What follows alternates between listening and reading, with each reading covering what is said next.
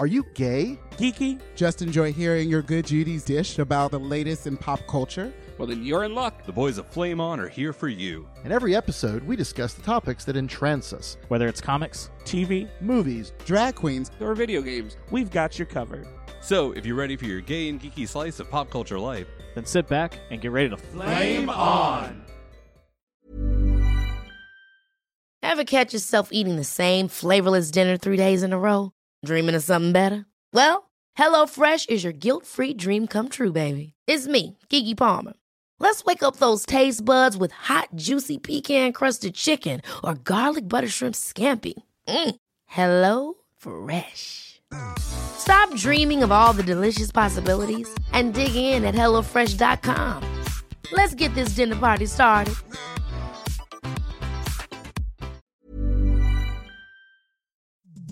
The following program is presented by the Nerdy Show Podcast Network. Geeky programming for all nerds across the multiverse. All Nerdy Show programming is made possible by A Comic Shop, Orlando's #1 comic shop and nerd destination, and with the generous support of listeners like you. For more Nerdy Show podcasts, community forums, and learn how you can support this and other Nerdy Show programming, visit nerdyshow.com.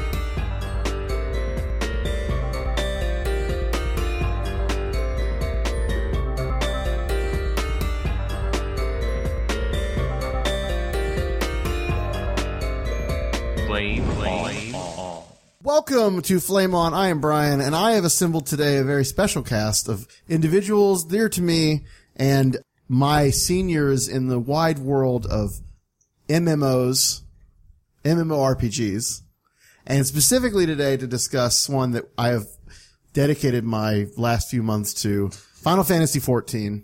Some of you may have heard of it. So we have Eric here on my left. Hello. You know Eric, of course. Most recently, in fact, joined us for the Ant-Man discussion. Yes, that was a wonderful discussion. Actually, very well received. A couple people gave some really good feedback. Some friends of the show, like Matt Broussard, one of my fellow Comic Book Bears guys, and a few other people really liked. Oh, Steve Mowry, again, Comic Book Bears, and big listeners of Flame On. So thank you again for listening. And then Jacob, if you are an astute and long time listener of both this show and the predecessor, the Medium S, you know Jacob. This time, I'm very excited to be here because they give me a chair. He used to be the straight boy on the floor. So we called you straight. Yes, the straight boy on the floor. I'm Jacob. Hello. Very unfortunate, degrading title that we had previously given you, but now you've graduated. Oh, thank you. You have a seat at the table, around this lovely table with mic stands and everything. Gosh, it's like we're professional. It feels official. We're getting there. It's slowly but surely. I mean, we didn't get paid. We're gearing up. So I guess that counts. Yeah. Oh, Lord. So this is going to be a big old Final Fantasy 14 centric thing. So if you've never heard of the game, don't worry. We're going to talk a little bit about what it is, where it came from, why it's important, or why it's exciting for those of us who play it. If you've never played an online RPG, don't worry. We'll try to talk about things and explain terms like poop sock. I just learned that the other day. That's a new one for me. Well, I had forgotten it because it was actually a South Park thing, but we're going to try to distill this down. So even if you're not a gamer, even if you're not, this will give you a window into the world of gaming. And I will actually be also including in our interview with the guild, actually the Rough Trade gaming community, but specifically the Final Fantasy XIV Guild Taint, of which I am a part. We'll be talking to them later on. So this is not just for gamers, it's for everybody, but we want to give you a glimpse into this world and explain what it is we do when we grind. It's not Grinder. It's a different kind of thing. Yes.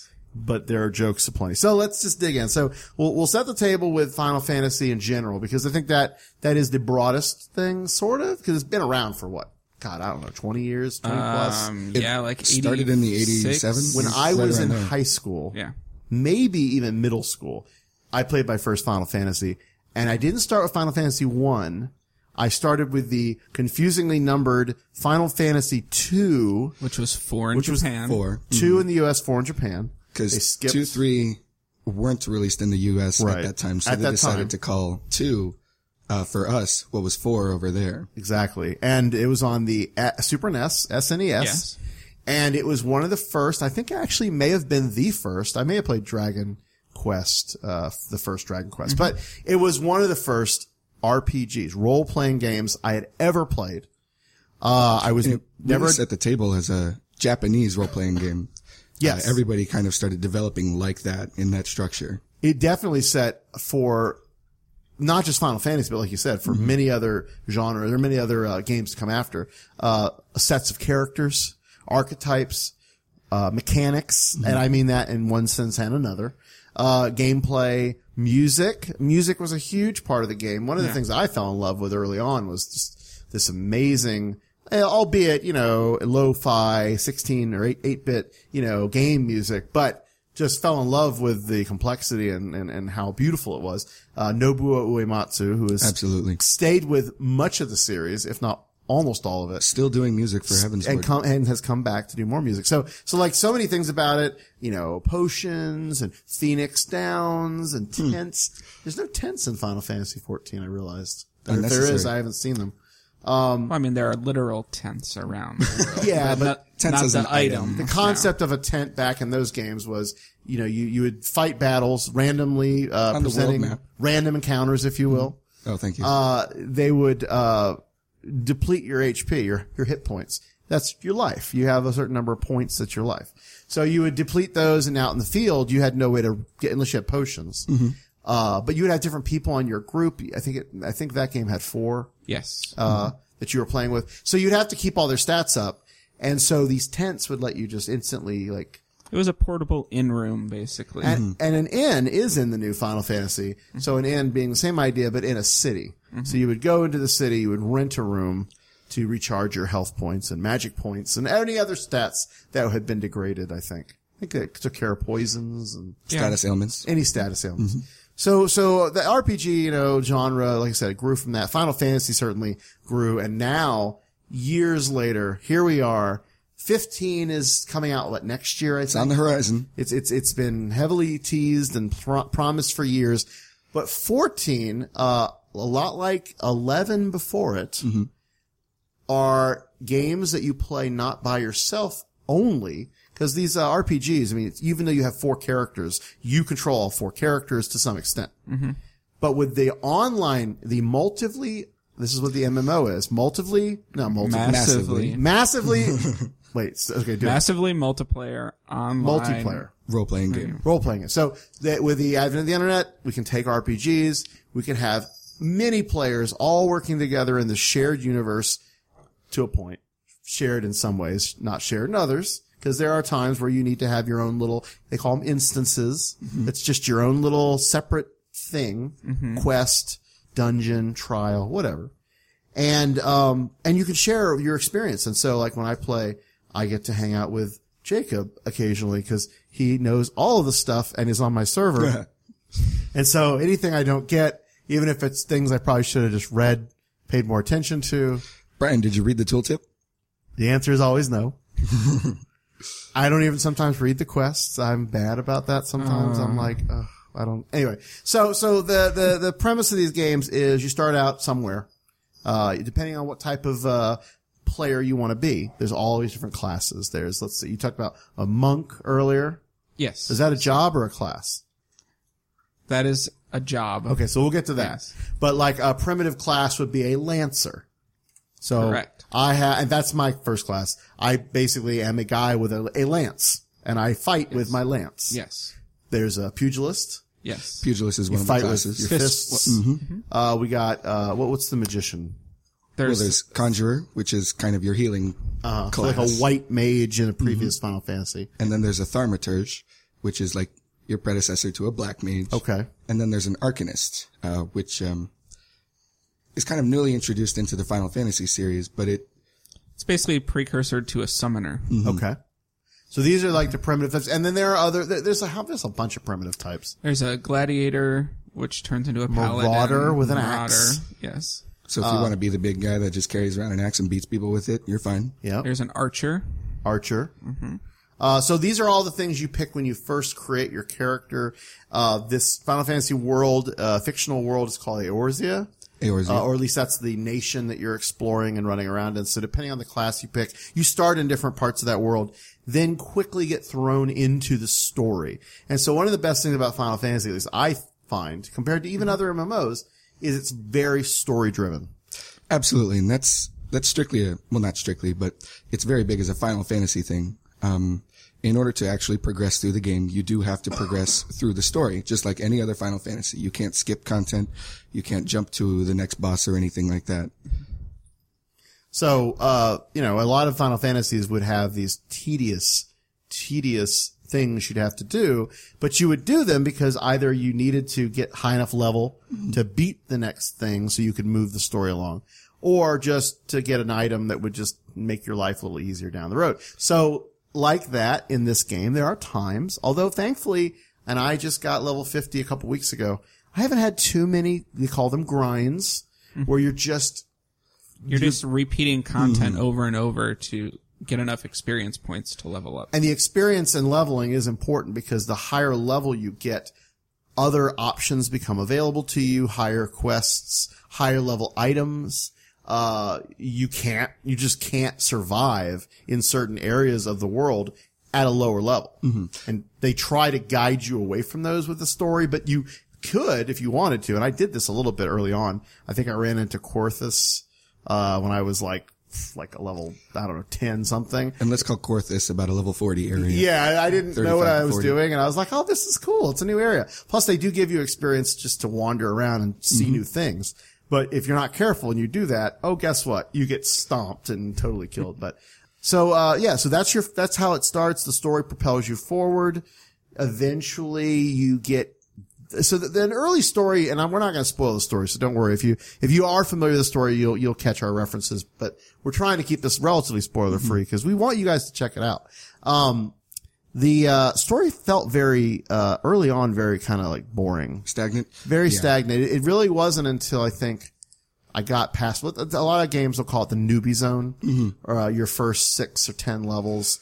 They're very early, teaching you the basics of the gameplay. And this game, I will say, does a very good job of giving you these tooltips. There are these little pop-up boxes that say, oh, by the way, you can do this and you can do that.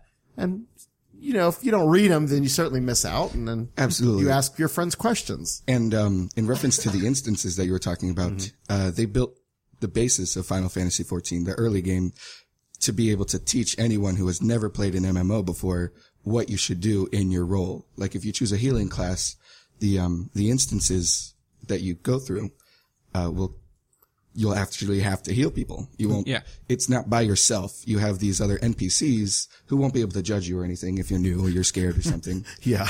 And then you heal them, and that's how you get past it. So we should talk a little bit about the social elements too about all this, because you mentioned the judging part.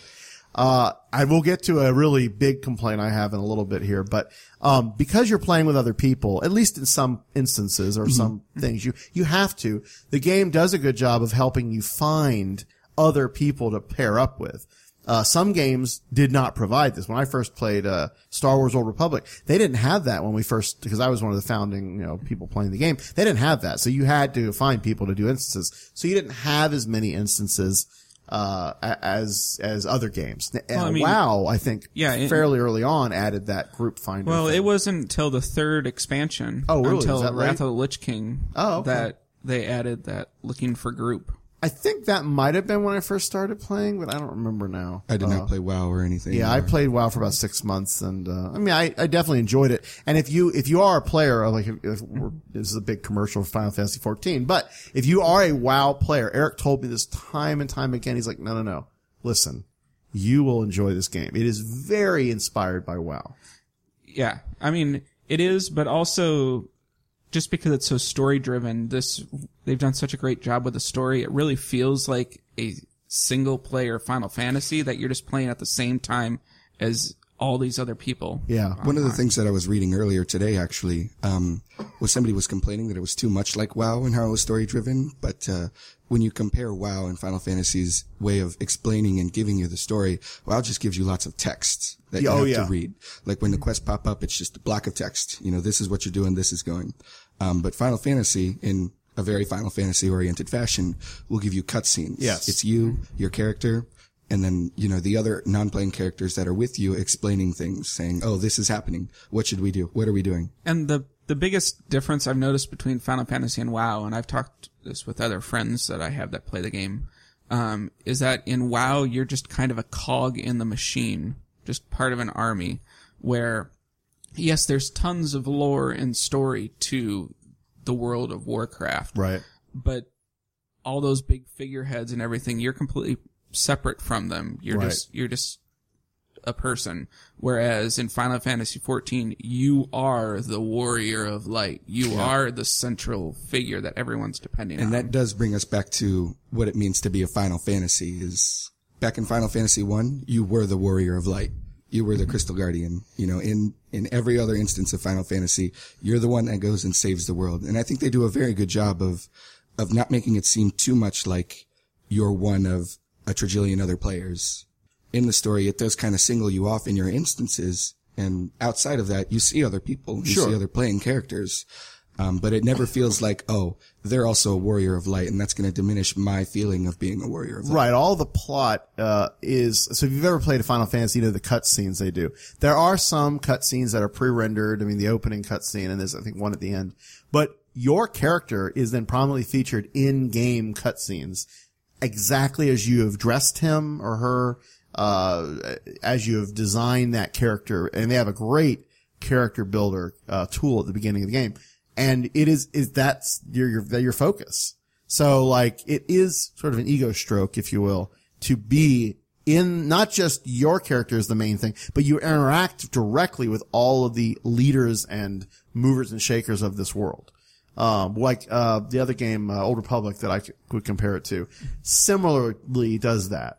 You are very prominent in that world, and you're dealing with all the Jedi Council and all this stuff, or Sith Council or whatever. There's no Sith Council, but you know what I mean. Sith Warlords, Empire, all that. But you got to earn that. And so there's a slow build up to the points in the plot where all of it starts to come together. And again, that early part was a little slow. Now, another thing I want to mention about this game is Final Fantasy XIV has had a very sort of rocky time since it first came out in 2010. When it first came out, there was such a negative response to it. A lot of people thought it was just worse than Final Fantasy XI even.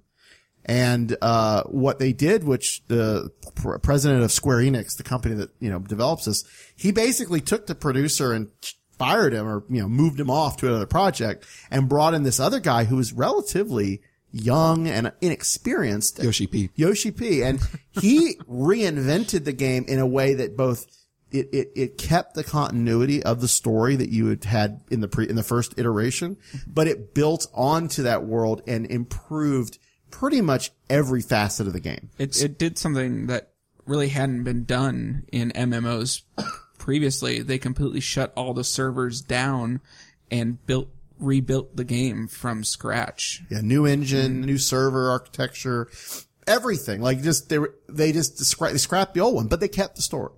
They just kind of continued. There was a time gap of 5 years, I believe, from the end of. I'd say this is pretty. You can spoil that part. So what happens? 'Cause that's the first thing you see when you buy this now. Yes. You watch the opening movie. That's basically the end of the first 1.0. So in Eorzea, it turns out that these people were going to drop a moon on you, and inside the moon. That's not cool. No, we're pretty unhappy about that. We're going to get smashed. But it actually turns out that the moon opens up, Dalamud, and inside is Bahamut, the elder primal of everything, and will destroy the world. So let's talk about this, because Bahamut is a character from Final Fantasy lore. Many games feature Bahamut as a summon that you could invoke, or one of your characters could invoke, and it's this giant, crazy dragon. Normally has a main attack of like Mega Flare or something like that. So this thing, and in the Final Fantasy XIV universe, these previous things that were summons, they're still summons, but you actually are more antagonistic with them. You're fighting them more than channeling them, although you can, I guess, channel them a little bit too. But anyway, sorry, go on. So I just want to make a differentiation really fast. We did mention the summoner class earlier. What you get as a summoner class is not actually these primals. Yeah. Which is what you might, idealize in previous Final Fantasies, but you get, little smaller versions that fight with you. But anyway, Bahamut opens up from the moon, Dalamud, and the Garleans, who are your antagonists. They're like the Imperial evil Empire. They're, they're the Empire. They are. You're fighting the It Empire. really is. Yeah. And he basically destroys all of Eorzea.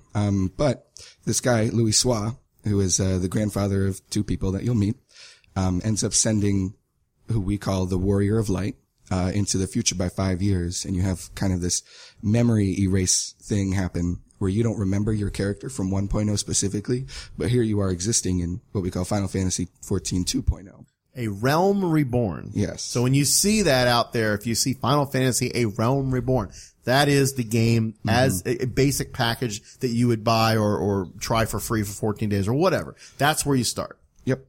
And that has level cap, you hear people talk about level cap. Basically, as you gain experience, you go level to level to level. You can only go as far as 50 in this Realm Reborn base game. And then, like a lot of MMOs, of course, people get to 50. Yeah, there's level 50 content, as I'm finding out. There's a lot of level 50 content. But you can't go past level 50 until they put out an expansion. Right. And so, Old Republic got up to, I think, 65 or something now. I don't know, what is WoW? WoW just hit 100. So wow. Yeah. Wow. WoW was originally 60. That's right. Beginning. And so now, they just released, not too long ago, an expansion to, a Realm Reborn called Heavensward. And that is not Heaven's Sword, like a fighting thing. Swing, swing. It is like you are going towards heaven. And part of that, and we won't spoil a lot, obviously we're trying to keep the spoiler light, is because you get to fly. You get the flying mount of sorts. There's a literal sense of going higher in the heavens. Yeah. So, that extends the level cap to 60 and it gives you 10 more levels of plot, basically. But what I love about Final Fantasy as well, and again, Old Republic, other games do this too, is you do get more content over time for free. Or if you're paying for the subscription or whatever. But this level, this new 10 levels is it's like a whole nother game. Absolutely. I mean, you just finished, I think, most of it, right? Quite a while ago. Okay. But, even finishing the main story quest quite a while ago, there's still so much content after that. And Really? since they've released Heavensward, there's already much more that they've put out, such as, the whole new raid, Alexander. Yeah. Well, let's talk about, again, I want to define terms as we come across Sure. them. Raid. Now, this is something I actually, having played Old Republic, got a level 50 Jedi Consular, haven't played WoW, I don't remember what I got to with that. I got a Hunter. I never did a raid.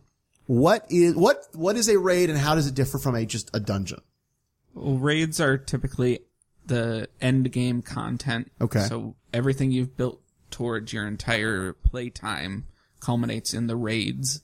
Dungeons are your leveling tool, and those are in Final Fantasy. They're typically 4 people in a dungeon. How many people are in a raid in Final Fantasy 14? A full party, which is 8. Oh, they do 8? Okay. There's an 8-man raid, and there's a 24-man raid. I think you told me about that. Now, are these end of story content things, or are these something else? The 8-man content, well, neither one technically was related to the main scenario in Realm Reborn. Okay. One was the Binding Quills of Bahamut, which basically tied up everything to do with the end of 1.0. And then the other was just an offshoot story about the Crystal Tower, which was from Final Fantasy 3. Oh, is that what that's from? Yeah, I've Absolutely. seen the Crystal Tower, and I didn't know that. Because again, a lot of stuff. I mean, you've chocobos, you have all these different creatures and stuff. All pretty much every creature you see is some archetype from an old Final Fantasy game. But I didn't realize that was from another game. It looks really cool. Yeah, I do definitely. It's a really pretty raid. I also am excited for raids. Give you good gear usually as well, right? Yeah. Yes. One of the neat things about the Crystal Tower raids, and I think you'll enjoy this a lot, is it teaches you to work as 3 8-man parties. So we call it a 24-man party, but really it's 3 full parties. And a lot of times they'll segregate them into their own little chamber or working area in order for you as the 8-man party to be able to accomplish this goal, which helps the other 8-man party, such as the Atamos fight in the Labyrinth of the Ancients. Yes. So what with this raid though? I mean, they're long, right? They're not. They, compared to WoW raids, the raids in Final Fantasy don't seem as big, but they're also not completely linear, whereas in WoW, it was just one huge instance, and you just kind of traveled, you found a boss, you killed it, and then you kept traveling. So it's kind of like what the dungeons are in Final Fantasy. Huge dungeon, basically, yeah. Whereas the raids, Binding Coils of Bahamut, you fought through the first one, you fought a boss, okay, you warped out. And now you can warp into the next portion. Okay. So it's completely Separates it out. individualized like that. Puzzled pieces of instances that relate to the same story. Now with the raids or what have you, they have the same group finder type thing.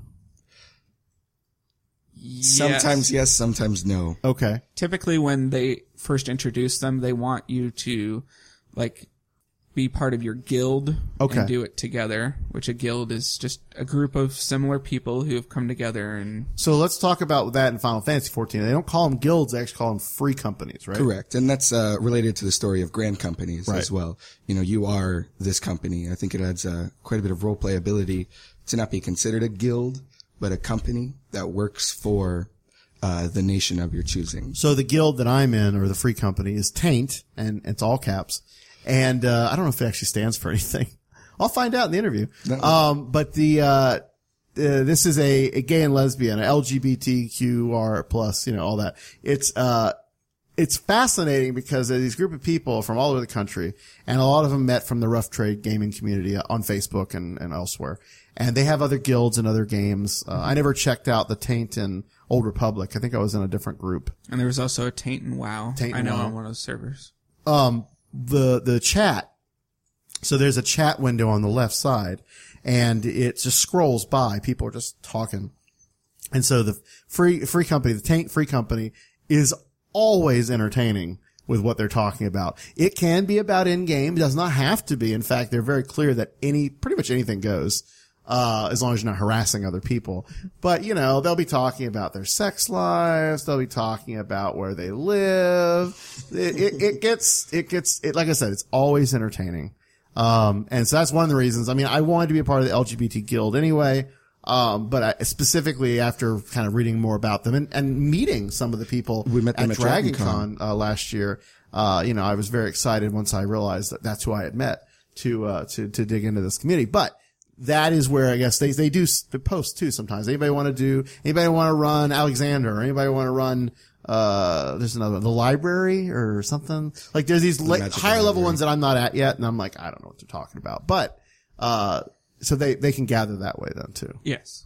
And typically when a raid comes out, they want to encourage people to get together a pre-made group and attack the raid that way. So that you can't just go randomly by yourself into the duty finder, which will randomly pair you up with people right away. And I like how Final Fantasy does the duty finder. So you get these options at the beginning when you log on, and really at any time, that are roulettes. And they basically are ways for you. The game is encouraging you to put yourself out there into the duty finder looking for such and such a thing. And it gives you higher experience, especially if you're a class that's more, less common, I should say. And, that's why you can jump in and you don't have to wait. I think the longest I waited, maybe it was 20 minutes, maybe 25. Like you were saying, on some of the lesser played classes, you get what we would call instant queues, which just boom, boom, boom. And, you're doing dungeon after dungeon to be able to just go. The summon, the primals we talked about earlier, like Bahamut, Titan, Ifrit, Shiva, all Ramuh, the ones that you would be familiar with if you've played Final Fantasy. Leviathan, like there's Leviathan, right? Yes, I haven't fought him yet. Those have their own little instances too. And I actually, as part of this thing, I was doing the Relic Quest, which Eric told me I shouldn't have even bothered with, but it's okay. It was fun. Get to 60 and then go back. It looks pretty. I like it. It looks pretty. The queue times for you have to do the 3 different ones, almost instant. Because I guess so many people run those. You were telling me, Eric, that they farm certain things from them, like they get the poetics. Yeah. Which is another kind of currency. So this is the one thing about Final. Well, one of the things about Final Fantasy it is confusing.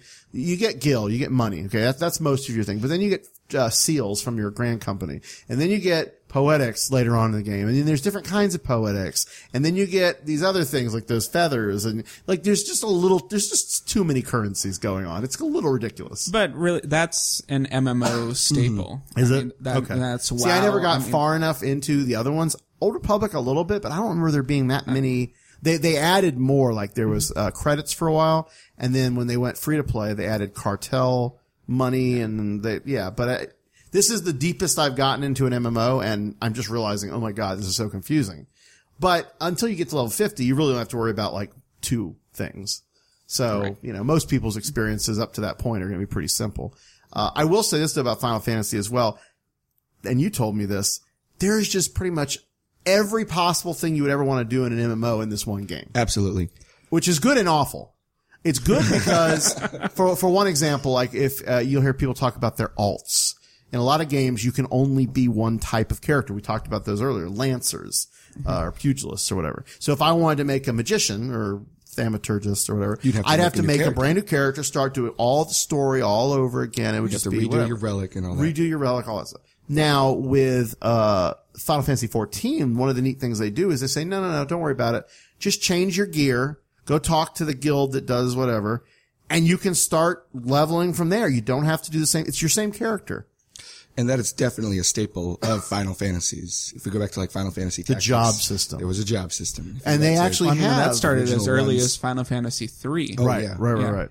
So the job system is extended too, because not only do you have these base classes, but you have what could only be described as like a super class or Combination of classes. combination of classes. And so like I was really thrilled when I saw this because one of my favorite characters, and I can't think of his name, Kane in Final Fantasy IV is a dragoon, and a dragoon is a lancer, but he's a lancer, like a warrior lancer. He's Like a beefed up dragoon. Beefed up, yeah, they fight dragons. That's what we call dragoons. And they can jump and they all this stuff. Anyway, so with Final Fantasy 14, there's the job system. So you get high enough as a lancer, I think level 30. Level 30.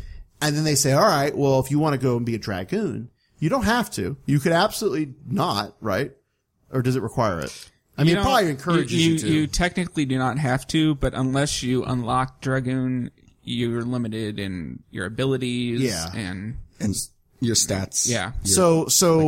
You basically have to go do a second class, and they say, all right, go do a Marauder. Get your axe and go chop, whatever down till you get level 15. Go chop your cactars. Go chop your cactars. Avoid the spines, the needles or whatever. But, and then you can merge them together and take on this new job, which gives you additional, like you said, stat bonuses. It gives you different, powers. Mm-hmm. A lot of this gameplay, and if you've never played an MMO, we've kind of glossed over the gameplay. If you've ever played an RPG, you know, there's certain turn-based, there's timers, there's things that have to cycle. Final Fantasy 14 is pretty much a free, you just fight randomly in the world. You don't have to do like the old school, whatever that's called, the turn-based. Right. It's not turn-based, but there is timers. So you use like your punch ability, let's say, and it has to tick back, and finally like 5 seconds later, you can use it again. And it diminishes your, what are the points they have for that? There's like there's technical points. That's TP, points. and then magical points is right. Yeah. So if you're a magician, it's your magic points. So those powers, you can go beyond just punching, obviously, and you actually get these little bars at the bottom. You've probably seen if you've ever seen a screenshot, and they can get a little crazy because there's a lot of them, with how you configure it, and they are all your different abilities, and they map to buttons. So if you're on this game's out for PS4, PS3, Xbox. Not Xbox. No, not Xbox. Sorry. Okay. So PS3, PS4, PC, and that's it. So you can have a controller and use it to cycle through the stuff. Even on your PC. Yeah, on your PC. In fact, I actually had, for a while, I stopped, but I had a controller and the keyboard. Sounded like weird stuff. Anyway, my point is, these powers get increased. You have more options if you pick a job. So, right. And I like that actually. The Dragoon stuff jumps around. Like, that's kind of And cool. actually, because there's abilities, they call them cross-class abilities, where on my monk, there's certain abilities that a dragoon has that I can use on my monk, but I have to level a Dragoon high enough to have attained that ability before I can use it on my monk. Right, and you can pick certain number of them to bring over. Yeah. So it encourages you to try out a variety of different classes. And like Jacob, you were saying, you've gone back and you're leveling up different classes to level 60. Oh, yeah. So you've Absolutely. got what now? Right now, the first class I got to 60 was an Astrologian, which was one of the new ones they released in the expansion. It's like a card dealer. That's like a Yu-Gi-Oh guy. It's like a Yu-Gi-Oh guy. But they look at the stars and they heal through the power of the stars and the astral globe and all that. The second one I got to 60 was Summoner, which, you know, you have your little pet and it kind of runs around and attacks things and you deal damage. The third one I would like to get up is Paladin, which would complete one at level 60 for each role. And I think that's something we should touch on. Is inside of these dungeons and instances and things, when you finally get to having to be with party members, is that it's not everybody's just going on and doing their own thing. You do have specific, I hate using the word jobs because... Well, roles. Roles is a good way of putting it. So you have a tank role, a healing role, and then a damage dealing role. Or a DPS. The holy trinity of MMOs. Yep. And this is something that is different from old school single player MMOs, I think a little bit more so. And some of the newer MMOs, such as Guild Wars 2, got away from that as well. Really? It was literally, you're just going to throw a few people inside of this instance. They all have their own healing ability. They all have their way of mitigating damage or running away and dodging. And then in Final Fantasy XIV, I was really excited to see it back. So I think it really takes a cooperation between people in order to fit each of these roles. And you have to know the role enough to know what you're supposed to do. And this was something I struggled with for a while. But I picked the easiest one, arguably. DPS, or the damage dealing. Literally all you're doing is just fighting. Like, you're just hitting stuff. Mostly. But there is a subtlety there, whereas if you fight the wrong way, or if you lead the charge, or do a Leroy Jenkins, as they say, you take too much aggro, and aggro is just a term for, you know, they call it hate. It's when the monster wants to attack you. But the tank, is the person in your party who really is supposed to be the one who just sits there and lets the monster wail on him, because they have a lot of hit points, good armor usually, and they're still attacking. Like, they're not just sitting there taking it. But the job is to really keep that aggro while the DPS attack. And the healers then in the background heal the party. Have one or two members that they need to heal, Yeah. Such as the tank, or what should be the tank, as opposed to having to heal all the DPS as well. So when you have an 8-man party, or 24-man party, I guess to some extent, but definitely an 8-man party, you know, you have multiple of each role.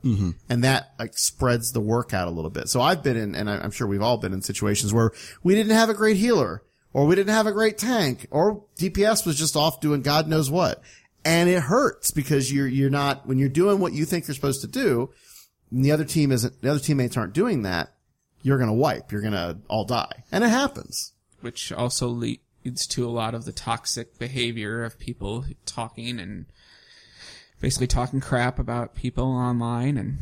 And I will say that in this game, I have seen minimal amounts of it. It could be a lot worse. Absolutely. When I say I never played WoW before, I actually kind of lied. I played it for a month and I just hated it. I went in there as a healer, and I thought I was healing pretty well, but I guess not.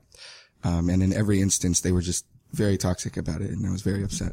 Yeah, I mean, there is a wide range of ages playing these games, and there's a wide range of personalities and cultures. And I mean, Final Fantasy XIV accepts and embraces the fact that there will be non-English speaking players in the game, and they actually have a system where you can chat using sort of primitive, like, auto translate functions. Hi, and it auto translates to your native language. So that's really cool too. But like you said, you're in a party, and maybe it's the first time through that particular dungeon. You don't know the whole mechanics. So you don't know how the boss is working. And then when you start dying a lot, or the whole party wipes because you did something stupid, then some people can get a little frustrated. I will say I've never been in an instance where I've said, I am new and I don't know what to do in this fight, where they haven't helped me. Well, you're really good. In every instance we've been in, you go out of your way. And maybe it's because, you know, I'm there. I don't know if you do this otherwise, but you talk, you chat, you type. Here's how this works. Or, hey, has anybody ever never done it? Absolutely. And you're very helpful. Gonna do well. Because there are ones where, oh my God, if I didn't have that, I'd fuck everything up. I would be But awful. believe me, if people haven't played this and they're a little nervous about getting into that just going into a dungeon for the first time and saying, "Hey, I'm new here," or even if you've been playing and you want to switch it, like I play DPS. If I want to go and tank, I'll definitely say, "Hey, it's my first time tanking this dungeon. We're going to go a little slower." Now, there are people, and this gets really bad, the higher levels for some reason, or whatever, where there are cutscenes. So there's this, again, great focus on story. Story's awesome. You want to enjoy the cutscenes. You want to enjoy the story. However, because of the things like the roulette and people farming these things, they get impatient with you, and they say, run off without you even. That's happened to me. There are only 2 times that I know of where they continuously do that. And they're at the end of the damn game, at the climax of the story where you're absolutely drawn in and want to watch it. You have just reached level 50 and you are super excited about these 2 next dungeons. And then they just rush. Which, it's great from a story perspective to have all the cutscenes through these larger, they were the initial 2.0, A Realm Reborn, end dungeons. And so it's great to have that just visual aspect to it. But when you have people going back and replaying these things over and over every day, so you don't want to wait. Exactly. And I totally appreciated that, and that's why when they warned me about it, you and Eric warned me. And this is the nice thing, is if you go to an inn, which is free, you don't have to pay for an inn, you can watch any cutscene you want. It's a little hard to find sometimes because they separate them out based on what kind of thing it is. What quest it is, and then what you have a quest it is, but also for the types of things. Oh, yeah. Because there's like story, and then there was like trial, and so putting it all together, it was a little. Because when I went back, I was like, wait, I can't find such and such. Anyway, it's either that or go to YouTube. And I did that actually. Yeah. But the thing that sucks about YouTube is you don't see your character as you're not in the action, so it's a little, whatever. But that frustrated me, of course, because people were just like, but I get it. I totally get it. And I've even been that guy. I've been like, hey, let's go. Mm-hmm. What are you doing? Oh, watching a cutscene. Okay. I mean, luckily though, since those 2 dungeons, I think Square Enix kind of understood, and that as a company, they have been amazing listening to feedback from the player base when they've been tweaking different things, and especially with the expansion. As we were going through Heaven's Ward, I think in not the Continuum, the one before the Continuum, there were great cutscenes at the end of the dungeon. They didn't do it all in the middle of the dungeon. It's basically you finish the final boss, right? And when you click the exit, that's when they did one of those in the other stuff, and I thought that's exactly how you should do it. I mean that's kind of. And they did that earlier on in the game too. Yeah. I mean, even when you were fighting the primals for the first time, when you would warp out, then there'd be a cutscene. I want to say it was the one with the spider cave with all the creepy goop. Yeah, that one. Yeah, that was a big rescuing the sylph. Yeah. Mm-hmm. So yeah, I love when that happens, and that makes it a lot better. But gosh, there's so much to cover, and I think we've done a pretty good job of giving you basics. But, I mean, I do want to kind of laugh a little bit of the game. And again, there's, Jacob sort of pointed this out to me, and I definitely see it now everywhere. The quest names are always puns or plays on existing media. If you like your classic rock, you will love pretty much all of the quest names. A lot of I mean, and those aren't necessarily direct translations from the Japanese quest names. No, they probably localize it. The localization team is just amazing. But there's one that I thought was particularly hilarious. So I want to mention a couple. Spoilers, but they're not main plot points. There's a quest series where you're helping a little Moogle. Moogles are little flying cats. Cats with wings. Flying plushie with fur ball in its It's head. just adorable. It's adorable. And I mean, and they've been a long stay in Final Fantasy. Oh yeah, way back. They're post people, they're postmen. And so there's a whole quest line you can do that you can help them out and get, levels of experience with. Which is a pretty big throwback to Final Fantasy IX. Mm-hmm. You're running around doing these mail quests. Mm-hmm. Oh, I didn't know that. Oh, I wonder. There is a quest in there where you are basically helping this guy impress his 2 little minions, his little chippies. And, are they sisters? It's kind of weird. So. Okay, they look very similar. But they have a common, preference for this one guy. Mm-hmm. And you're helping them in the sense of sort of telling the guy, oh no, she likes you in this outfit or she likes you in this thing. So the culmination of the quest has this guy trying on these different things for his two little women, and both reacted like, oh yeah. But then he so he gets both of their like complete loyalty and, interest. And then he tries on his favorite one, and it's a freaking like furry, I don't even know, it was like a reindeer outfit. It was some weird, and he's just like happy as a pig in shit. But the best part of it is the guy's name is Haft, I think, Colonel Haft or something. And the storyline is called Stroking the Haft. And it's obviously a comedic thing, but I'm sitting there just like, oh my God. Rated T. Wow. Yeah, it is rated T for teen. I think it pushes that boundary though. Another favorite one of mine, and you can talk a little bit about your personal connection to this. Oh. There's a character in there called, what's his name? Hildebrand Manderville. And that's the older one, right? No, that's I'm talking about the older one first. I'm going for the older one. Your dad. Godbert. So. Why do you say my dad? We'll get to that. So, Godbert is this, rich, He's, what's part of the syndicate, which is kind of the top businessman. If we call it the 1%, it is the 1% of one of the nation's old, and he founded the, Golden Saucer, which is the casino. Back to Final Fantasy VII. Exactly. Where they do have chocobo racing and triple triad. See, I haven't tried. And the music is the exact same from it's great. Is Final it? Fantasy VII. Nice. Yeah. So there's a quest, and it just happens randomly where he's hanging out in the spa. Yep. And you go find him, and he's hanging out in the spa, and he's like, hey, could you take this, mineral elixir and rub it all over my body? And you're like, what? And it doesn't just happen once, it happens 3 times. You have to sit there and click, do the little item.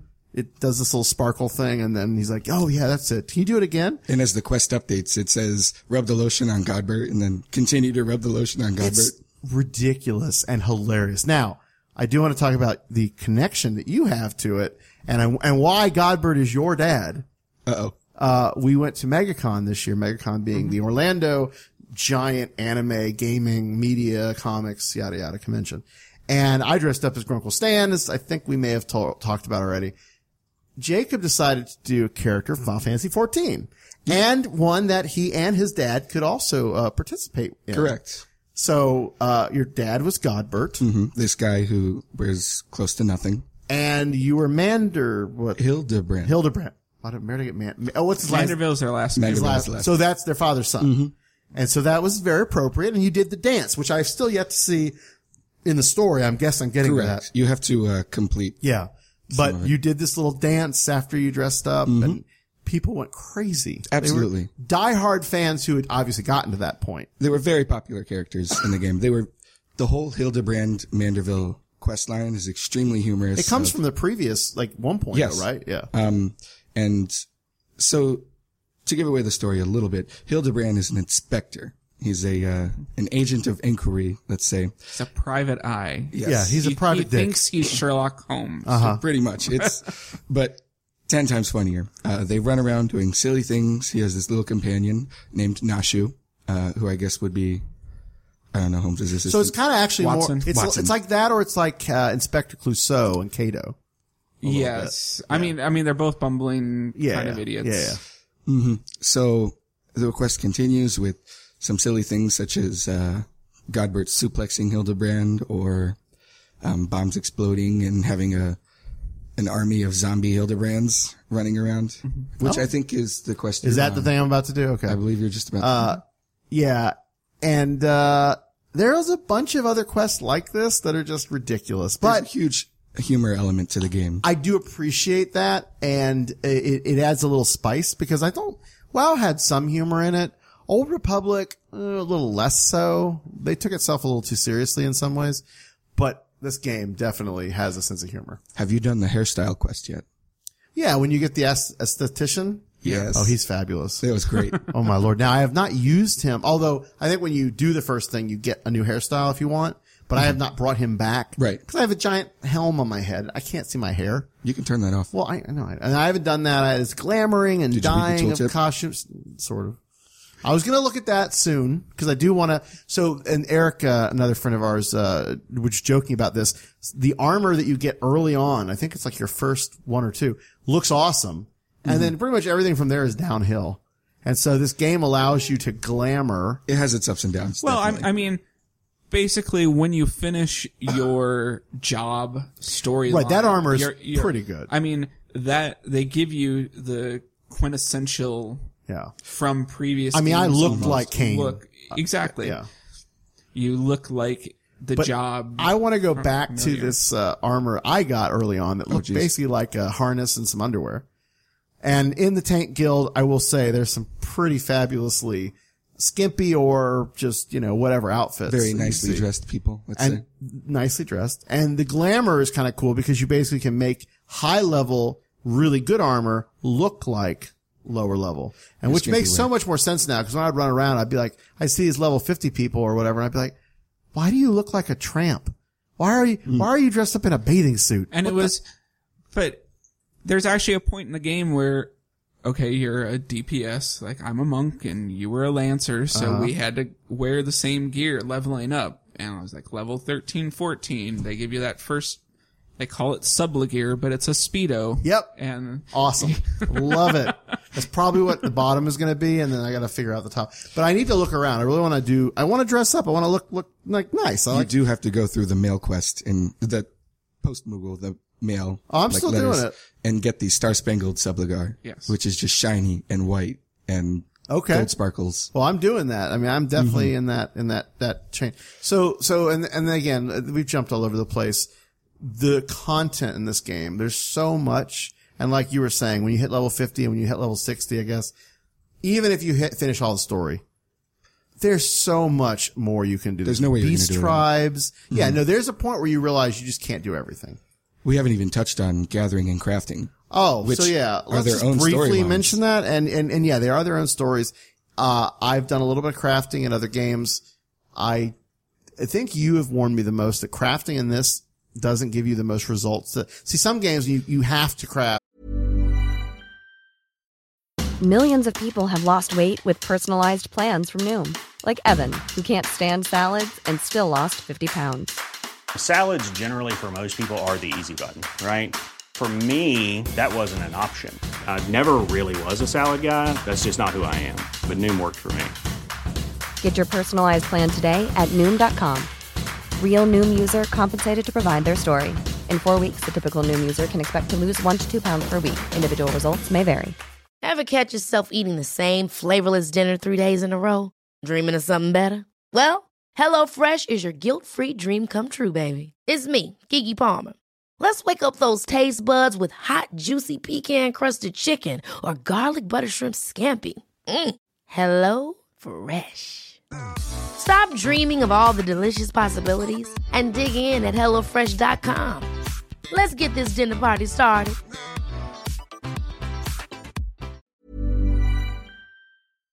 To get like these really awesome weapons.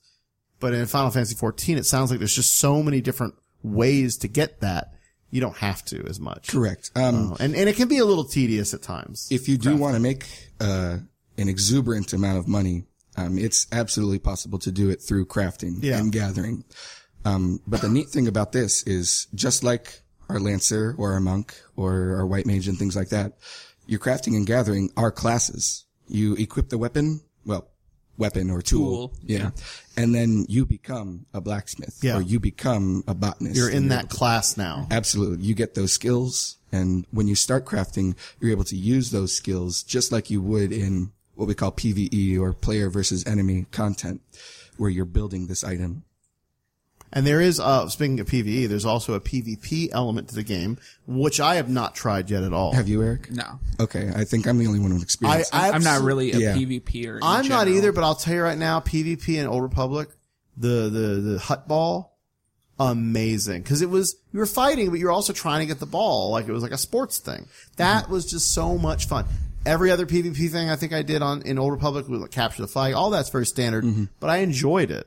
I'm interested to see what their different variants are. So a lot of people that I used to play with, hated PvP in other games. They just didn't do it. Right. But what I found in this game, I used to be one of those people. I hated PvP. I used to play a game that was based almost fully around PvP. Absolutely hated it. But when I started playing in this game, it's easy to not be bad at PvP. Really? Yes. And that's one of the things I really enjoyed about it. If you like healing, it's traditionally the same. There are a few quirks and things you have to learn, such as status ailments are worse even before healing, and things like that. But it's easy to get into. It's not hard to be good. It's hard to be the best. I need to try it then, because I really enjoyed it in Old Republic, and I never would have thought I would. And they've actually just released a new mode where you run around and I guess you kind of, one of the story elements is there's this civilization called the Allagans from 5 millennia ago, and we're still learning about who they were and what they were, and they have these things called tomestones, which is kind of how they powered everything. And that's when we were talking about poetics earlier. Those are tomestones of poetics. So you run up to these huge tomestones and you cyber attack the tomestone and gather information, and you're running from point to point while killing people along the way. And they just released that. That sounds like fun. It's pretty neat. So, I mean, the original PvP that came out was basically an arena where you were fighting directly against other teams. So 2v2, 3v3, 4v4, and it was just kind of, okay, punch each other till you're dead. And then they released what they called Frontline, which was basically... Really? They call them Frontlines? Frontlines. Yes. They did the same, it's the same thing in Old Republic. Which, it's basically King of the Mountain. Yep. And then, is the new one more of a capture the flag? Would you kind of... Yeah. I'd probably consider it more capture the flag than anything. Well, I mean, again, it's kind of one of those things where if you just like playing online, fighting, this is what that's for. It's Absolutely. to fulfill that function. Final Fantasy XIV does not let you just fight other players. They don't have any servers like that. There's no kind of Horde versus Alliance thing in random world content. Jedi versus Sith in Old Republic. So that's nice. The server that, Jacob and I are on is Gilgamesh. And I started somewhere else and I moved to Gilgamesh because of Taint. And Eric, what server are you on? I'm on Fairy. Should be Gilgamesh soon, right? I do have an alt on Gilgamesh. Well, you should get that alt out and bring it around or transfer, because I mean, but you have I have a group free you play company with, of friends that I play with. So I mean, it's there are many different servers that have to do that for load balancing. Gilgamesh is definitely one of the more populated servers, so there's always a little bit of a wait. I think Balmung is the only one that's higher. Oh, okay. But every time I've logged on, it's been minutes. I mean, I remember back in the day, Old Republic and WoW, you'd be waiting for 10, 15, 20 minutes. I'm going to teach you a little new trick. Oh, boy. When you're in the queue, click cancel and then click go in again.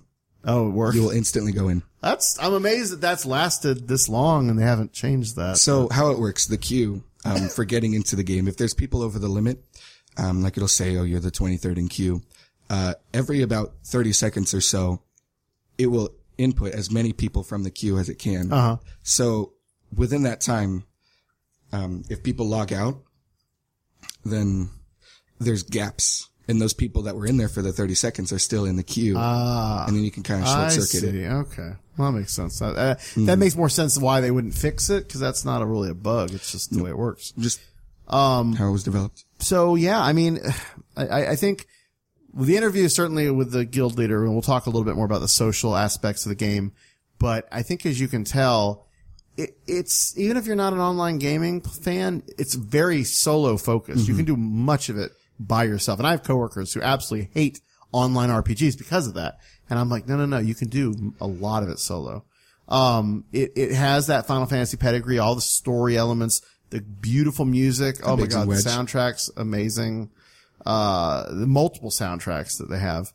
And, the fact that they're doing very well with this game. Absolutely. And Heavensward is, from what I have heard, is selling very well. So you're in a community that's vibrant. There's no risk of it falling down and sort of going away. Hell, the fact that 11 is still going in 10 years. They're actually They are finishing up. It's wrapping up. Yeah, they're releasing the last new content for 11 finally. Years. And I mean, and how long's WoW been going? WoW's been going for WoW's been going for 10 years. Yeah. Yeah. Old Republic is another one that I've talked about. I certainly am interested in getting back to it. They're still developing community, but what a big difference between the two is you can actually do free to play on Old Republic with, Final Fantasy XIV. One thing we have not mentioned is they do not have a free to play, version. They have a trial. You can do 14 days. That's what I did. And it gets you into it enough that you go, you know what? I'll buy the game. And you get a free month. A free 30 days. Yeah. So the game is like $20. It's really cheap. And then you pay what, 12 a month? If you have one character. It depends. One character a server is $12.99, which, as we were discussing earlier, you can be every class. Yeah. There's So you no really limitation. only need one per server. Yeah. And that's what I'm doing too. It's definitely easier to play with just one character in this game versus like WoW, and conversely, it's harder to really manage a group of alts in this game than it is in WoW, because they force you to do so much of the main storyline. I do like in Old Republic they have the legacy, so your alts are related to you. And so you share some resources. You can actually have a legacy vault. Oh, that's pretty neat. And then you get special bonuses if you have multiple alts. So the other games handle it differently, but I do really like the fact I don't have to do another story. Now, in Old Republic, those stories are very different. If you're a Sith, if you're a Jedi, if you're a whatever, you are going completely different story paths. As Final Fantasy, no matter what class you pick, it's going to be the same story. It all path. converges. Yeah. And it well, converges. I mean, there are different paths. When you first start the game, you are planted in one of the 3 city states. True. And each of those city states, until you hit about 15. level 15, is a completely different story. That's true. So, I mean, of all my characters, I still haven't played through the entire Limsa Lominsa storyline. Yeah. I've played through Ul'dah and Gridania. And also, each of the different jobs you do has a completely individual story to it. That's true. Which are very entertaining. Yeah. And, I mean, we don't have the legacy kind of thing that you were talking about, but to encourage you to play other jobs that, in addition to the cross-class abilities, is just anytime, say, you hit level 30 on whatever your first job is, they give you a 50% experience bonus on any other job that you want to try out. Any subsequent lower level than your highest level. Yeah. Which, when you were telling me that, I was like, how the hell do you level up these things? You have to do your hunting logs, and there's a lot of different ways to get experience, but like that seems like that would limit you if you couldn't do your main plot, because a lot of experience comes from it. But yeah, like you said, with a 50% bonus, plus if you do the whole rest thing, you get a bonus experience thing. If you have a friend who brings you to the game, you get a little item that can give you extra experience. You can eat items, like all these food items that give you like a 3% experience bonus. So there's lots of ways to accelerate through the content. And again, this is when you have an alt, you want to just climb up quickly so you have that extra. So I'm very curious, Brian. Have you found What's that? who you're going to have for your ceremony of eternal bondage? Oh, Jesus. Bonding, not Bondage. No, bondage. this one likes to call it bondage. So in the game, like other MMOs, you can get married. And I did find this very interesting because, I didn't know you get items. You get special bonus things. Like a double-seated chocobo. Where both of you can ride together if you're going to mount up together. An item that will instantly teleport you to your partner's location. All useful. these sound pretty useful. Little suit and outfit you can do. And they've talked that they're going to start working on that you can actually share a personal house as well. Well, that's cool. I don't think you've seen much of the housing areas, have you? I have just the free company, Taints. Taints. And I'm trying to get my, free company stuff up high, or, grand company stuff high enough so I can buy A personal room. which you can then decorate yourself and all that. Which again, other MMOs have done. I just did the, little apartment you get in Old Republic, which is kind of cool and you can decorate as well. Yeah, I don't know. Listen, I asked Eric and he said no. Turn me down. That fiend. Not you. Coworker. We have another Eric high that school we play Eric. with. He's a cat man. Yeah, he's a cat man. He wasn't into that. So I'm like, He's not into eternal bondage. it's cool. It's cool. I'm fine with that. And it doesn't cost anything for the base package, but there's different, upgrades, I guess, right? The benefits scale. The base package, which is free, is pretty much the majority of everything you would want. So certainly your significant others, if they play this game, that's a no-brainer. But if you have a close friend that wants to do it, and they're single. See, Jacob's already married off. I mean, can you get divorced in the game? You can. You can get divorced? I don't plan on divorcing my friend. Oh, fine then. It's cute. It's cute. No, they definitely have tried to build a really big, comprehensive world that you can lose yourself in, or you can dip your toe into. And having not played it for 2 weeks when I went on travel and come back, I was like, ooh, I'm not as into this as I used to be. And then, like you said, you just do a little bit and get back Yep. in, and you're like, oh, You now remember I'm where you consumed by are, it. what you're doing, and Ugh, too much. But yeah, anything else we missed? I mean, I know we missed a lot, but like, I mean, for a kind of an overview / introduction to Yeah. the world of Fantasy 14, I think we've covered most of the basics. yeah, I mean, there's tons of detail. But if any of you do decide to play, and you're on either Gilgamesh or Fairy, certainly let us know on flameon.com, flameonshow.com, or the Flame On Show Facebook page, or Twitter, or Flame On Podcast. Any way you can get a hold of us, comment on SoundCloud. You can put little comments in there. Just let us know your characters' names. If you're already playing, certainly let us know. If you're listening to this and you're in Taint, hello. Say hi to me on the chat. I'm Severian Earth on Gilgamesh. You're what? Alalalalot. Good luck spelling that. We may have to put that in the show notes just because show notes. I couldn't even spell it and I tried. And what's your And I'm name? Roos Tanak. Roos Tanak. Yes. So you can have first and last names. That's where the two parts are. So, hit us up on there. Say, hey, I listened to you on Flame On. This is great. I'm glad you covered it. Certainly would love to, chat with you on there. And I'm very social in the game. I talk Jacob to is everybody. He has how many link shells do you have? Oh, so link shells are Oh, not just free companies like you have your little group that chats. You can make your own little arbitrary group of friends or whatever. So how many link shells? I think I'm to 6 or 7. Jesus God. Well, one I of mean, them is just they you and limit her. you to 8, but But yeah. I mean, how many? I think I'm on 4. Because I have one for hunts, I have one just for endgame party finder, basically. Okay, so you use yours for different specific purposes. Okay. Yeah. See, you hooked me up with that one. Capo. But then we made our own for our little group of coworkers. Because when I first started, there's two big, well, in 2.0 there were two big world bosses that would randomly appear, Odin and Behemoth. And so we had a link shell specifically for people to shout out, hey, Odin's up, or hey, Behemoth's Oh, up. okay. So, Well, that's handy. Which, I guess at that point they were level 56 or 58 when we were all still level 50. yeah. Odin was a very tough fight. Yeah. So you would gather like 100 people in the world and just go at Odin, just try and kill him. Yeah.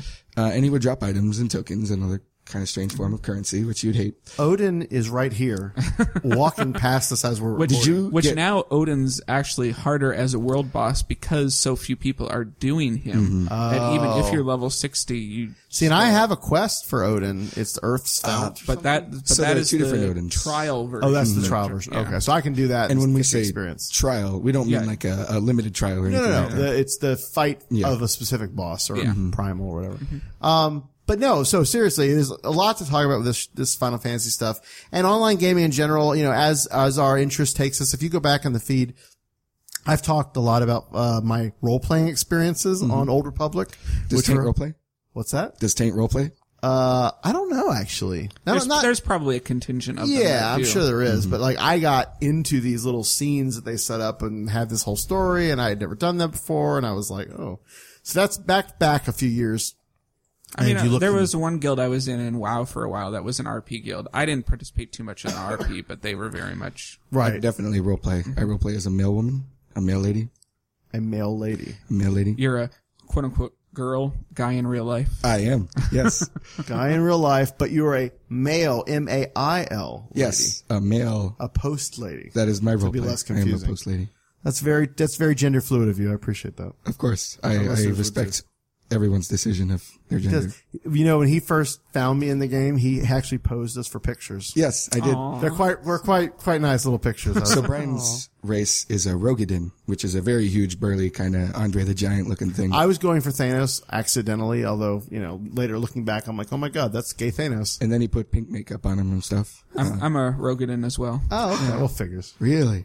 Us bearish types. Yeah. We're all Rogadins. I'm in a Facebook group for Final Fantasy 14 bears. What? Yeah. Why don't I know about this? Why did you add me? Oh my God. I will. Go add me for God's sakes. And we'll share this episode there, of course. But again, anything else Final Fantasy related, we probably won't do much of this with the main cast because basically none of them play this game. Nope. The reason we have this, no. But no, seriously, if you guys are interested, we definitely are social gamers and we would like to, I'm again trying to work with the tank community and any community you're in, if you want to just reach out and talk, we can be found at flameonshow.com, Flame On Facebook, Flame On Show on Facebook, Flame On Podcast on Twitter, and Tumblr. All the social media, if you just look up Flame On, you'll find us. And as Brian was discussing earlier, I'm very helpful with new people. If you're just getting into the game or MMOs, I'll be absolutely happy to help. La. May. Like I said, I probably have to put that in the show notes because I just don't worry. You can't find him otherwise. And thanks for listening. We'll definitely enjoy our interview with the Taint guys. And thanks a lot. As I mentioned, I sat down with Vane and Hawk from the Taint Gaming Free Company in Final Fantasy XIV. Taint is one of the many guilds that comprise the Rough Trade gaming community on Facebook and on InGen and some other sites as well. So check out our interview with the main guild leaders behind Taint. Well, thank you guys for joining us. I was talking with my fellow Flame On colleagues earlier about Taint and my experience thus far as a member of the not guild, or I guess in some ways it's a guild, but the free company in Final Fantasy XIV, and I've had a great time so far. I really have enjoyed everything I've seen in the chat. Specifically. So without going too much further, and we'll talk about all that, I would like to welcome, of course, Hawk and Vane. Welcome to Flame On. Hello. Well, thank you. Now, I have to get the officer titles correct, and I apologize if I butcher them, but Vane, you are the guild, or the free company, leader? Yeah, guild leader, free company leader, whatever, headmaster, honcho, emperor, whatever the fuck you want to call me. I will call you that. And in Hawk, I know you are an officer as well, right? Correct, yeah. Title is just officer, so I'm just here. Hello. Well, you can call yourself whatever you want, really. Glad we're flexible on that. Now, you also have other people who I've seen in the chat seem to take on a sort of officer-ish, or official representative of the guild quality. I believe Yuki is another one. Yes. Yuki and Hawk are my two officers. Okay. And I have several escorts. And what the escorts do are honeybee escorts, as inspired from Final Fantasy VII. They're designed to help try to get people into the free company quickly and seamlessly. And we've had over 1,740 members to date that have joined in our free companies, which has been a lot. So they help out tremendously. So it's kind of like a group effort, really. So I had no problems joining the guild or the free company several months ago. I know the process for some can be a little convoluted because you do have to go through InGen. But having been in other guilds in the past, in WoW and in Old Republic, it was not a new thing to me. But of course, I actually found out about you guys from the Rough Trade Gaming Community Facebook group. Mm-hmm.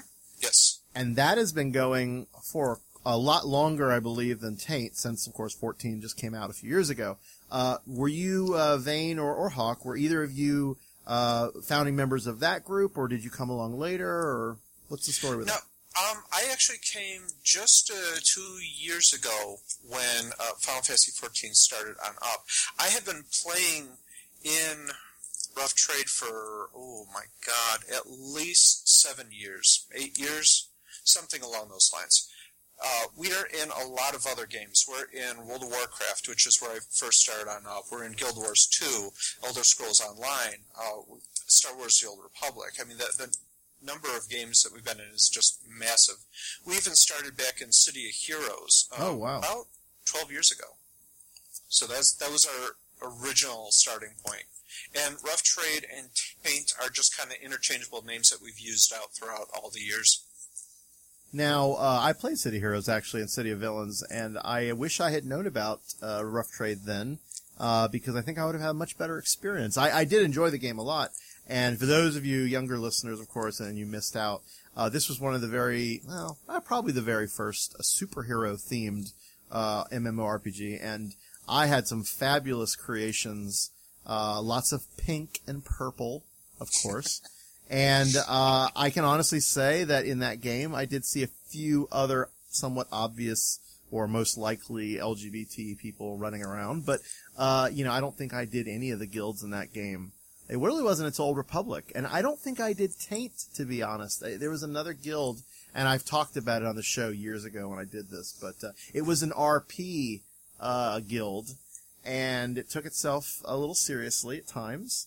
But I did have a good experience in that guild, and of course, so far, as I was alluding to earlier, the chat alone in Taint in FF14, not only is it very informative, and I've actually gotten some great information about the game in there, but I've learned a lot about the players' sexual proclivities. Oh yes. And you mentioned earlier about Engine. The reason why we use Engine first and foremost is that people have to agree to our charter, and the most important part of our charter is that you need to be at least 18 to be able to get into the guild, because the guild can get a little raunchy. So, we want to make sure that we're following and adhering with all local laws and whatnot. So we do take that extremely seriously, just to be able to ensure that everybody can just freely talk about sex and sexuality as much as they want. So. And I totally see the merit in that. I mean, I don't know what the demographics of FF14 is. I assumed that you could be younger and play the game, although the game itself actually has had some sort of racy content. We talked about in the former segment. One of my favorite missions recently was stroking the haft, which I guess technically is not that. It's kind of like Golden Girls obscene. If you know the joke, you get it. It's hilarious. If you don't, if you're a little kid and it's just kind of over your head. But they definitely do touch on that topic quite a bit, especially with their achievement system. And I think at this point, the fan base for Final Fantasy XIV has definitely come to accept the fact that, yeah, we can insert quite a few interesting topics and raunchy ideas into our achievements and quests. Yes. And it's great. It's great because like I said, the Golden Girls. When I was a kid, I watched the Golden Girls. I had a great time. I didn't get most of the material. I go back later and I have an even better time because I get the adult humor and it's just great. So now with Taint specifically, I know you guys have a rich chat community. Another thing I saw, and I've actually not been able to be a part of yet, and I'm so sad I missed this year, is your Pride Parade. So, I'm going to post a video up on our Flame on Facebook of one of the Pride Parades, but I'm also going to post a video I want to talk about here in a second that was actually a wedding video. But the Pride Parade video, let's start there because if you can picture a Pride Parade in real life, it's drag queens and Sisters of Perpetual Indulgence and leather daddies and you name it. And it's a great time out in the street. It's all kinds of fun, but it's hot. It's in June. Mostly in June. Online, you don't have those limitations. It's nice and relaxed and comfortable. And you guys have made this awesome parade of the rainbow. Like, I don't know if you guys want to explain to the listeners sort of how that is executed, but the pictures and video I've seen, it's just nothing but colorful. Well, that was a lot of work, I gotta tell you. That was a few months. Hawk, were you part of that the first year? Yeah, yes. Well, actually, the first one, which I don't know if you'll see in the videos, I actually led the parade for the first one. And we, in case you haven't seen the video, we paraded throughout one of the main towns, Limsa Liminza, and we just went from one end of town to the other. Now, with this year, we kind of took it up a notch. They have introduced flying as part of the Heaven's Ward expansion. And we decided, rather than just parading, rainbow style from reds to purples and everything in between, why don't we try to create a flag on our own? And, oh my God, the amount of planning that we really had to put in this between every single one of our members was tremendous and yet amazing if you could see the results. Right, and the vast majority, there was a lot of contributions which were wonderful, but the vast majority of all of the dyes that everyone was wearing, we had crafted ourselves. And we had spent quite a few thousand gil on all the different dyes that were involved with that one. It got pretty intense, and what we had to do for the first year is we had to lock up the guild bank, the free company bank, and we would have to have people withdraw out a stack of each of the colors. And that was the only way that we could keep them balanced, because that was one of my big fears, because that colors like red and blue and purple, everybody wants those colors. People usually don't go towards the oranges and the yellows and whatnot. So what we wanted to do is try to be able to balance everything out ahead of time before we finally got up to the parade. And then once we got there, then we had like a ton of additional dies just in case people didn't show up, and then we started re-dying people there. So now with this parade, I'm sure other people in the game, which but I haven't mentioned this yet. I think I mentioned it in the previous segment. You guys are on Gilgamesh, which is the second most populated server in the game, I believe. So you probably had a crowd, and if Limsa, I've spent a little bit of time in there. You had people hanging out. And what was the kind of reaction that you could see, or did anyone message you, or did anyone start emoting? Like, what kind of reaction did you guys get? We mostly had a definitely positive reaction from the server and its participants. A lot of the people, for last year, for example, we had a lot of people who weren't even part of the Rough Trade gaming community come and join us and don the colors and stand with the rest of us and kind of just show their support. This year, with flying being introduced, it was a little bit harder, but they definitely came out to the area. And just from word of mouth alone from that day, people just started kind of flocking in and being like, "Hey, what's going on here?" And seeing the rainbow flag, they're like, "Oh, hey, this is happening." And as far as I know, we have not had negative feedback from it, and everyone on Gilgamesh has been great about it. Right. One of the things when we started this guild up, because we started this up in Phase 4. Before the game was originally released, we had already established the Free Company. Since then, over the years, I've established really good relations with all of the Free Company leaders across all of Gilgamesh, not just LGBT, but everywhere. We've developed link shells. We've had conversations. We've been communicating back and forth with one another. I was just talking to one of them just before this has even started up. It's wonderful that Gilgamesh really started out as an LGBT friendly server and has grown and expanded tremendously under that, and that's something I'm really proud of. I'm really happy that the entire community gets together. We, in fact, just because I know that there's always concerns, especially with people who may not be on Gilgamesh now and think, do I really want to transfer? There was one point that the only one time in 2 years that I had ever seen anybody pull off like a homophobic rant out in public. And I had talked to the Free Company leader of that community, and I had talked to a GM. The GM reacted immediately, and the Free Company leader, who is not LGBT, saw the screenshots and said, "This is not how I want my guild represented," and kicked them right on out. Wow.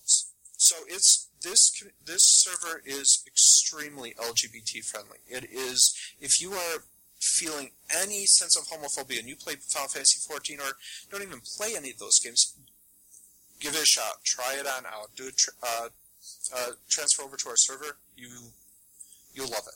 You absolutely will. Well, in fact, I actually transferred. I originally set up on, I don't remember now, Altos or who knows, some other thing. And partly because of you guys and also because of my friend Jacob, who we talked to earlier. Like, it was an $18 server transfer. I'm like, I had to think about this. And I was like, all right, you know what? Why not? And I have not regretted it. In fact, I will go so far as to say, not only in your community, but in the game itself, I echo completely what you're saying. I have never had any negative reactions. I mean, my character is a Rogadin, but he's purple with a little, pink heart on his face. Like, I'm not trying to be in disguise here, and I'm sure once I get my glamours and my dye, I'm gonna make something fabulous, and it's gonna be great. But, like, I've never had any people saying inappropriate things. I haven't even had any grief when I'm being kind of an idiot and I don't know what I'm doing. I've actually had so many people in game help and be so helpful and nice. And actually to your credit, several people when I mentioned, because they were like, "Oh, you should join our guild. You should our Fur Company." And I said, "Well, I'm actually applying to be in Taint." And they're like, "Oh, we love them. They were really nice." I think one of them was your neighbor, in the, lavender beds, which is the, houses, for those people who haven't played. And they were just, could not say any nicer things. They're like, "Oh, you're in great hands. You're gonna have so much fun." So. I mean, we do throw mean house parties in our neighborhood. We do. We have hot tubs downstairs. Okay. We make sure that we have as many hot tubs as humanly possible in the basement. as much as the game will allow us. I laughed so hard when I went into the house for the first time because of how fabulous. And I haven't been to very many of the other houses. I think I went to one or two. And, they were whatever. They'd about what you'd expect. But you guys have decked out that place. It is fabulous, and the hot tubs are amazing. And anyone who, even if you listen to this and you don't join the guild, there are open houses. You can just walk in and sort of traipse around, and it's worth checking out because let me tell you, it's fabulous. And we definitely try to keep that up to date. One of our main housing people, Yuki, I'm afraid she's the other officer that she's not here. She deals a lot with the house, and she recently just redid everything. And the fact that she does this every couple of months is amazing because especially with new content coming in, you have a bunch of new furniture, a bunch of different decorations that you can use, and she still manages to spice things up every few months, and it wows all of us. I mean, the fact that we're all in the guild and we're still coming here going like, holy crap, what did you do? It really is amazing, and I love the fact that we not only have a server that we can call our home, but we also have a house that we can call our home, and we're very much so proud to admit that we have the very first house created on the server. This was ours. Like, we all saved up as much as we humanly could, and we're just proud to do that and have that for all of our members. We established very first day one, and I don't believe there was a single house established on the entire server within 1 week of us creating it. Oh, you have a prime spot too, I think. You know what? We saw the waterfall. We were just like, yeah, this is us. that had to be ours. I mean, and there's a deck. There is like a little deck that just wraps around the thing. That is fantastic. So for those of you, again, you've never played, you haven't been in the game, you'll see, but houses in FF14 they're not instances. They're shared parts of the community. So they're a finite resource, and you walk through the neighborhood, you will see individual people's houses, and they're expensive. I when I started looking at, just kind of curious, I couldn't believe it. I'm like, oh my God, how do they pool their resources? Now, a new thing in the game with Heavensward is, and correct if I'm wrong, and I haven't seen this yet, of course, you guys have airships now too, right? Correct. Yeah, we do. And our team is actually working very hard on this, especially our escorts, on procuring whatever the latest items are possible that our airships can attain. Now, you can't exactly see the airship, which is kind of iffy, but we're hoping that the fruits of our labor will definitely show in the coming patches. Yeah, I would be sad if that isn't a long-term goal for them. Well, I've been, I don't communicate directly. It's not like I have an instant messenger with Yoshi P. I have met him. I do know that he has seen the Pride video. He was telling me all about it and telling me that all the developers in Japan saw it too. Oh, wow. So, that was really cool. I was really shocked to hear something like that, but I don't even know where I was going with that. I always choke up on that story.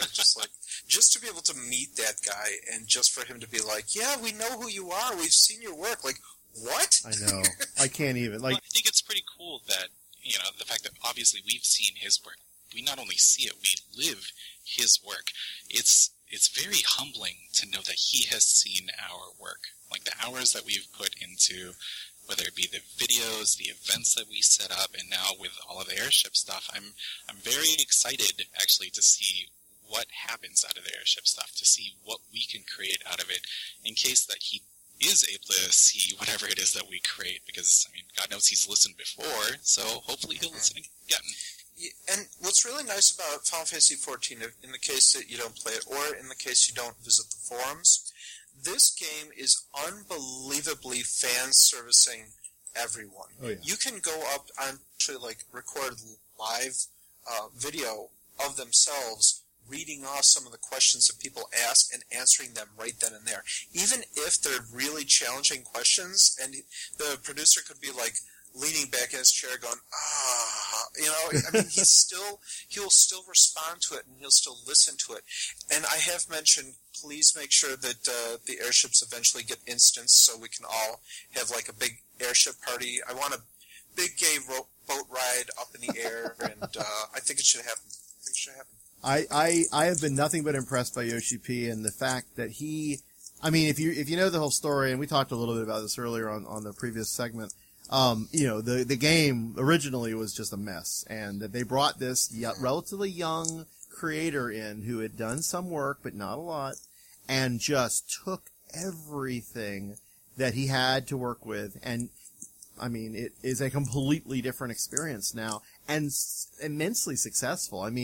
I was just very happy to see his continued and sustained interest in the community and his support of all of these free expressions and creativity. I think he really has a good sense of community and ownership of this product, which you don't always see in a lot of companies, that make these MMOs. So I want to go back to the videos because I just happened to watch, and again, we'll put this up on Flame On, the wedding video that, Vane, you made. And what's magical about this, there's several things. Okay, so one, the fact that the game allows same-sex marriage is something I am old enough certainly to appreciate is not to be expected and is actually really cool.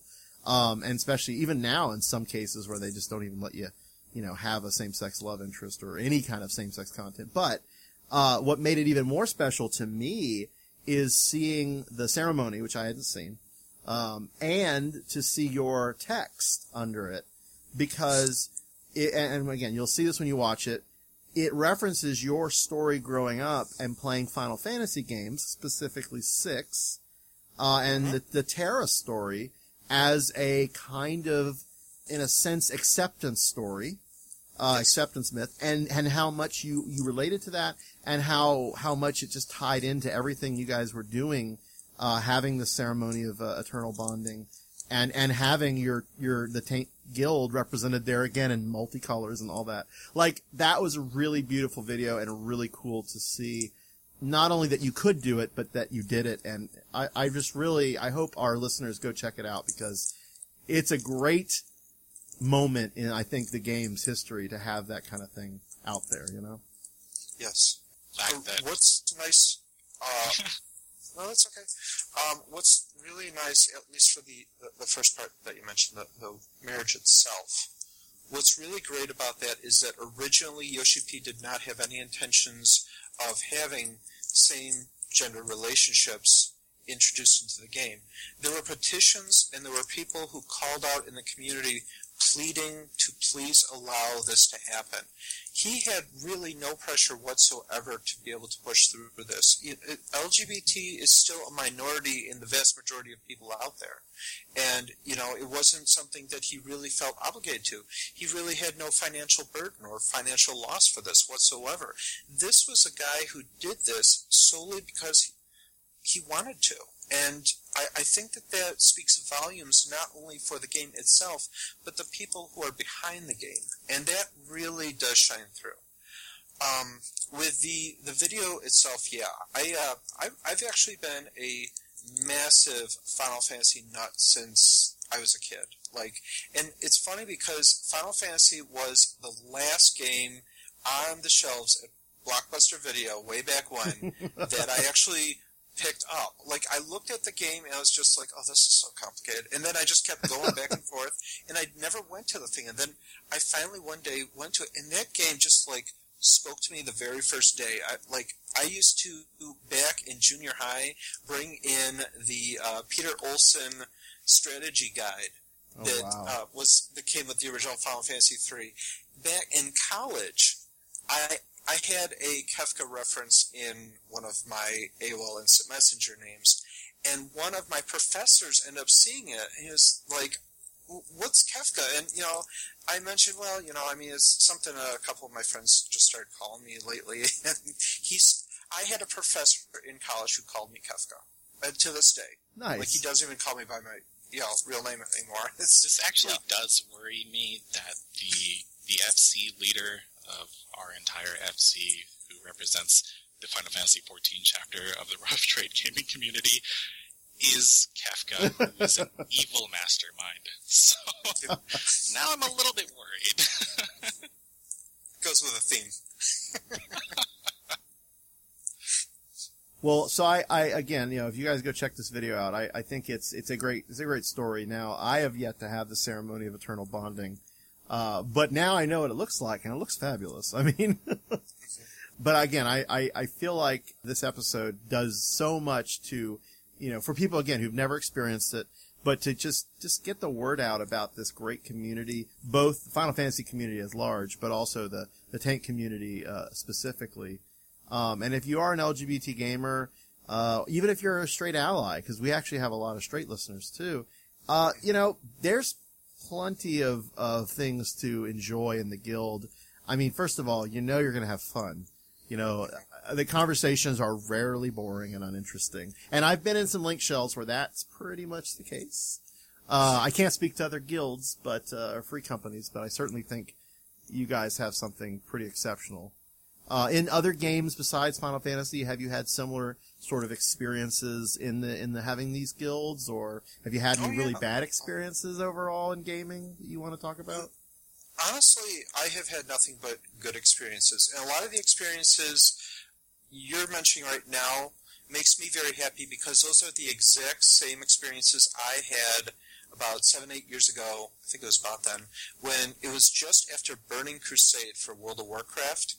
And I had to transfer over because the server was full, because there were so many LGBT people on Proudmoore. And we had it was crazy that I had tried for weeks trying to get onto that server, and I was so frustrated.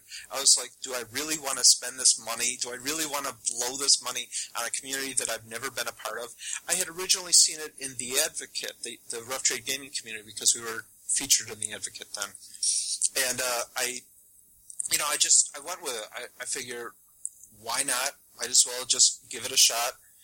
And I have never regretted it. It has been a fantastic community. There's so many nice people. There's good people. I have met countless friends and allies throughout all the years. I've gone to San Francisco, and I've met quite a few of them already. I will be meeting a lot more coming up this October in Provincetown for 2015. Nice. We are having an event that's also available on rtgc.engine.com/ffxiv, or just go to rtgc.engine.com and you should be able to find your way around it. But once you apply over there, you'll be able to see all the info about that. And there's still a lot of rooms available, too. So, even if you want to come along, just have some fun. It's also going to be Leather Week down there, so going to be a lot of different experiences. And I have a couple games and social things planned out, so you can look forward to that. Oh, that's awesome. Now, are you guys, or I don't know if Taint may not, but is there a Rough Trade meetup at DragonCon this year as well? I do not believe that there's one at DragonCon this year. We did have a mini meetup last year. Yep. We do try to move around as often as humanly possible. We try to get into every region of the United States that we possibly can. We've discussed Canada. We don't know about Canada just yet. We're still working on trying to get more people getting passports, but once we start pulling that in, that's, sky's the limit, really. But we have been, everywhere. We have, I'm Key West, I believe we've gone to. Bahamas? I don't know if we've gone to Bahamas. Did we? It might have been before my time, sorry. It might have been Key West, actually, yeah. I think that sounds about right. It might be, and then we had Southern Decadence. We were down there for that, too. Very nice.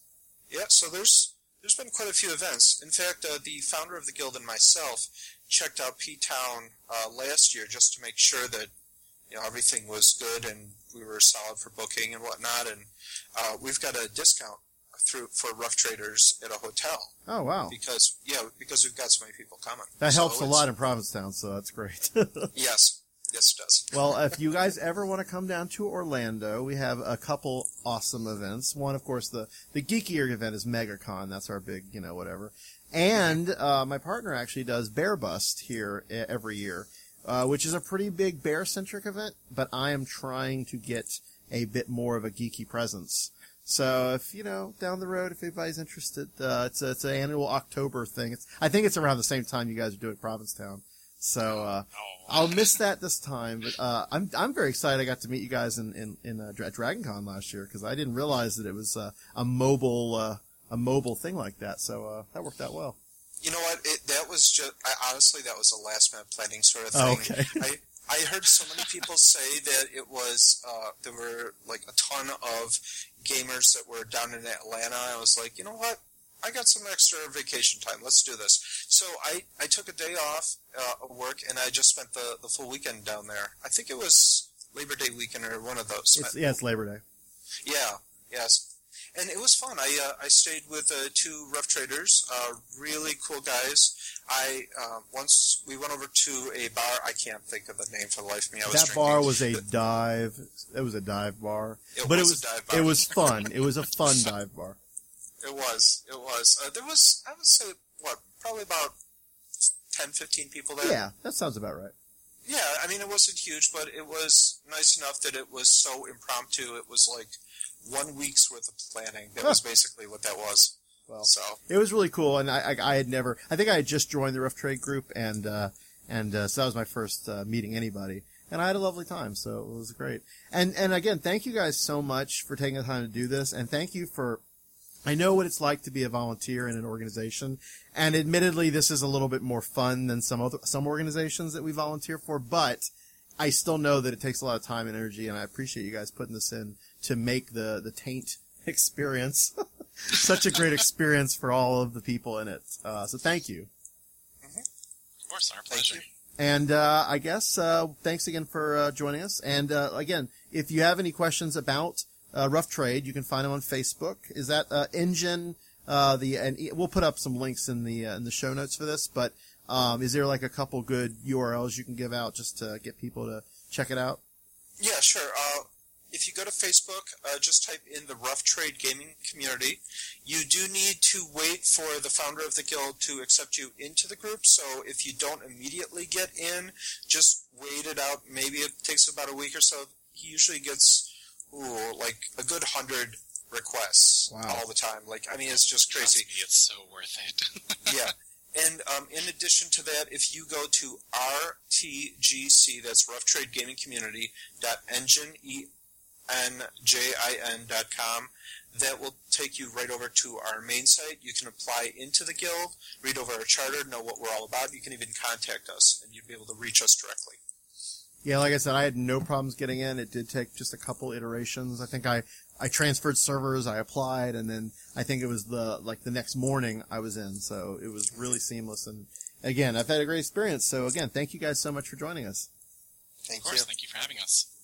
Thanks for listening to Flame On, a podcast made possible by Powder Milk Biscuits, the ones in the blue box, a comic shop, and the generous support of tops and bottoms like you. If you want to be one of our sugar daddies, you can help out by telling a cute single friend about us, reviewing us on iTunes, or putting some dollars down our digital G-string in our monthly support drive. For more ridiculously entertaining and socially enlightening episodes of Flame On, as well as other fine programs, head on over to nerdyshow.com. You can subscribe to Flame On and all Nerdy Show Network podcasts via iTunes. And be sure to find us on Twitter at Flame On Podcast, or Facebook on our Flame On fan page. And make sure to check out flameonshow.com for more nerdy queer in your ear. Hi, I'm Daniel, founder of Pretty Litter. Cats and cat owners deserve better than any old-fashioned litter. That's why I teamed up with scientists and veterinarians to create Pretty Litter. Its innovative crystal formula has superior odor control and weighs up to 80% less than clay litter. Pretty Litter even monitors health by changing colors to help detect early signs of potential illness. It's the world's smartest kitty litter. Go to prettylitter.com and use code ACAST for 20% off your first order and a free cat toy. Terms and conditions apply. See site for details.